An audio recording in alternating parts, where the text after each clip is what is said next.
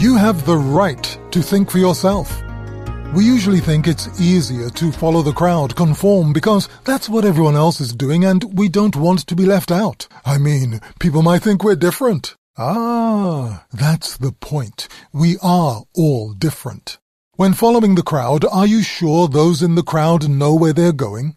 If you choose to blend in with the crowd because you don't want to appear unusual, you may be giving up your right to be all you can be.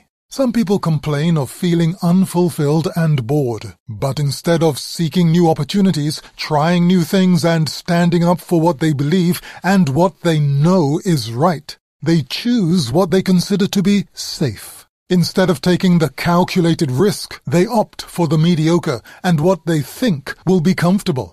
You have the right to think for yourself. And if sometimes that means you have to be a little different, then so be it. As they say, the uncommon thought creates the exceptional individual. Hope you have an exceptional day.